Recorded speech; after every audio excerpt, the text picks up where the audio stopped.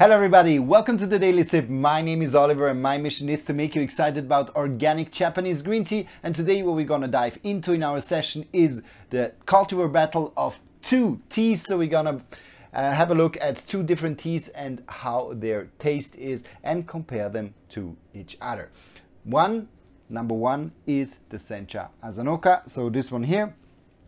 This is a tea coming from the south. So I have from the same farmer two teas. So one is the Asanoka and one is the Okomidori. So when we have a look at these two teas, we're just gonna dive into a little bit of the background of the tea. So it's a single cultivar tea, so meaning that it is made of one type of green tea breed or green tea type. So here we have Asanoka and Okomidori, both from the same farmers and farmer and same region, which is Kirishima, which is in the south of Japan, in the very south on the island of Kyushu. So here we talk about the region or close to the region or region also of Kagoshima, the biggest city in the south of Japan. Good. So when we just dive into one after the other, we start with the Asanoka. Asanoka is a cultivar which is mainly cultivated in the region of Kagoshima, in the region of Kyushu, so in the south of Japan. There it is quite common. It is not an easy cultivar to find, but you can definitely find it there, and there are already some shops selling it on the internet. What actually the Asanoka is, it is a crossbreed between Yabukita. Yabukita, you might know, is the most spread cultivar, the most spread tea type in Japan, and it has been crossbreeded with a Chinese cultivar which is called Hiramizu number 1, and this then gave the Asanoka tea. It was registered in 1996 under the cultivar 5013. Not very important for you, but just it has been registered in 1996, so quite a late registration of this tea. So it's not a very well established, and as I said before, mainly in the south that you can find this tea. It is an early budding cultivar, so it's before Yabukita, which is kind of the standard cultivar, and it gives a beautiful and a big harvest. In terms of taste profile, what we can say about this tea, so what I read up, it's a little bit, it is rich, it's creamy, it has a vegetal note, it has a nice sweetness, while in the middle we have a little bit more of an asparagus and a sweet corn note from this tea. And even in the end we talk a little bit about sweetness, a little bit of a melony sweetness. So curious to try this one here. And then the other one is the Okomidori. Okomidori is as far not as famous as the Yabukita, but it has a lot of lovers. A lot of people like the Okomidori because it is a very smooth cultivar. But before we go into the taste, let's have a little bit a background check of this tea. So this one here compared to the Asanoka is a late budding cultivar. So here we talk about 10 to 11 days after Yabukita. Often farmers use the Okomidori kind of as an addition to Yabukita, just because the fact is that they can kind of plant Yabukita, harvest it, and then directly after can harvest Okomidori. So it's a nice mix. They don't have to harvest everything at the same time, and they kind of have two harvests. And when we look at it also from a cold resistant side, so also the Okomidori as the Asanoka is quite cold resistant, so this is also a positive side for the farmer. No loss in yield. It's a little bit it's like on the level from in terms of the yield, or the amount of leaves is a little bit lower than the Asanoka, but on the level of the Yabukita, so also very good for the farmer. And it is actually a crossbreed between a Yabukita, so this is a full Japanese tea, so it's a Yabukita and Shizuoka Sairai. So Sairai is a little bit more of a kind of origin tea, like a tea which is a wild tea, you might say, in the region of Shizuoka, and this is called the Sairai number 16, which has been used to crossbreed this. This one here is a little bit older, so it has been registered in 1974, and since then it has become quite into vogue under the number cultivar number 32. So this as a background note from this. And then on the taste notes, here I read up a little bit on the Okumidori. It is actually a nice kind of a refresh. Some people talk a little bit about the refreshing taste, but very sweet. And there's also a very green color to it, so this we'll maybe see later. And it is actually quite also sweet, a little bit fruity in the end. So here I expect a little bit more of kind of this strong green color, a little bit smoother, a little bit more full-bodied. And here there might be a little bit more of an asparagus sweet corn note in the middle, while then going into this melony taste. So quite interested in getting to know this tea and really discovering and explaining to you a little bit the taste of the teas. When we talk about these two ones here. So I would just brew them with 65 degrees Celsius, around 150, 155 Fahrenheit, and then just check how the taste evolves through two different steepings. So this is what I'm going to do.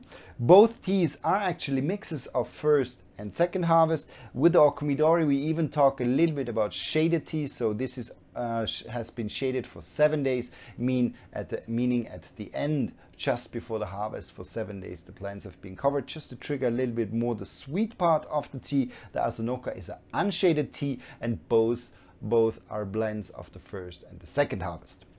Good. So I would say we dive directly into this and then have a taste of these two beautiful teas. First, when we have a look at the leaves itself, so what you can see is that the Asanoka is slightly, but very slightly kind of darker. Meanwhile, the Okumidori is a green tea, kind of showing a nice greenness to it. Both are Asamushi teas, meaning that it is a tea which has been lightly steamed, so no deep steaming has been applied here. And in terms of kind of the leaf consistency, it seems very similar, just a little bit more of brighter tones, a little bit of nearly whiter tones as well with the Okumidori, while the Asanoka has a beautiful dark color. Often people say that the Okumidori aesthetic wise is not a very beautiful tea, or considered by the Japanese standard of beauty of tea, because they're quite of bright, quite white also tea stems. And what is also a little bit criticized about Okumidori is that it doesn't stand out in any direction, but it's a very round and smooth tea, so quite or kind of associated a little bit, not boring, but not as a very surprising tea. So now we dive into it. Let's go and test these teas. Good. So we take around 5 to 6 grams for each tea. Here we have the Okumidori. Here we have the Asanoka. Good. It's an already in dry leaves. Quite a vegetal taste, grassy taste, a little bit of sweetness, but not too much. A little bit. I get a little bit of the sweet corn. Oh, it's not really standing out. There's not much going on in the nose with the Okumidori. Now it's getting a little bit through. A little bit this. It's a little bit of a lighter sweetness. Seems, well, this one here goes a little bit in the corny side. But let's see. Let's see what the taste is like. So we're gonna just brew this for 1 minute. And then we'll see. Just look that we have the same amount of water in both of them. And then we're gonna try this too. Now I'm really looking forward to this tasting. Actually, I must admit, I am a big fan of the Okumidori in general. And so not getting a lot of kind of profile here was surprising for me, because the Okumidori in general is very smooth and very nice and very round cultivar. But let's see. Good. So I'm a little bit impatient. I want to drink this now. I think we give it some seconds more and then we will be ready to brew. Good. Voila, number 1 and number 2. Directly do it together and let's go.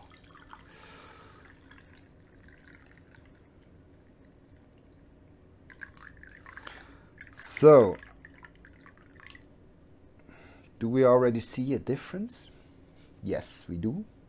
So when you look at, just check that all the water's out, that's good.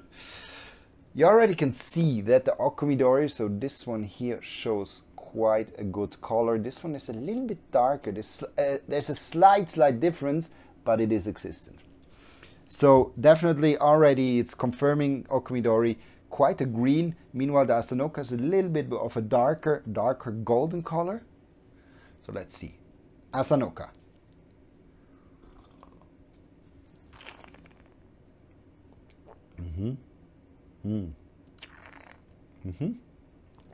Nice in the beginning, kind of a nice sweetness. A little bit.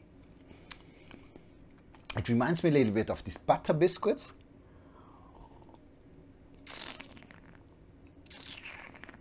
And it's really nice. In the middle, it really has this cereally, a little bit sweet corn tone. And in the end, it really has a little bit this taste of honey melon. So the description was quite good, which I found. And it's very interesting, especially in the middle. It shows a lot of these cereally tones. A very, very beautiful tea in this case. Then let's go for the Okomidori.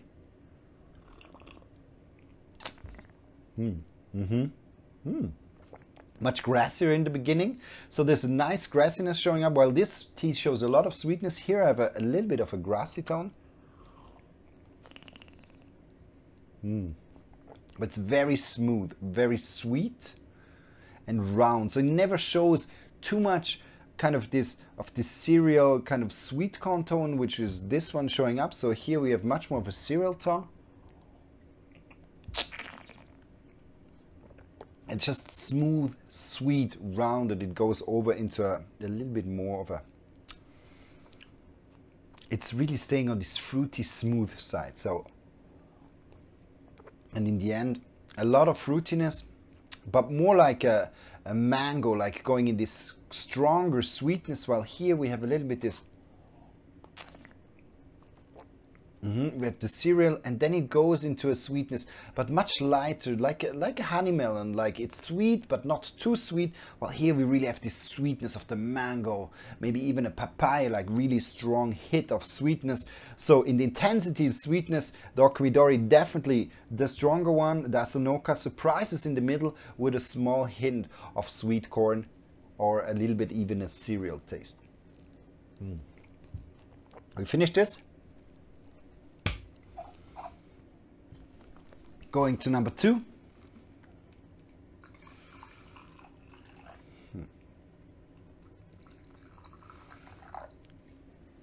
Good. Quick one, 20 seconds, more than enough. Tuck, tuck. And then let's fill it. Oh, Okomidori is a little bit clocking, you see.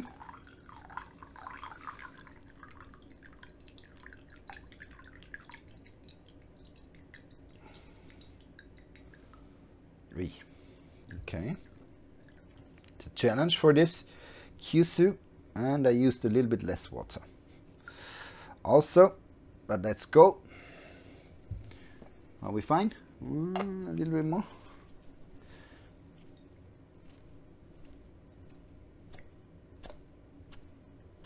So you can really see here we have finer leaves. With this one, with Asanoka, it's a much easier tea to brew. Good. Now we can really see the color difference. Like here we have a brighter, kind of a little bit golden, nearly bit drifting off a little bit earthy. And here we have this intense green color.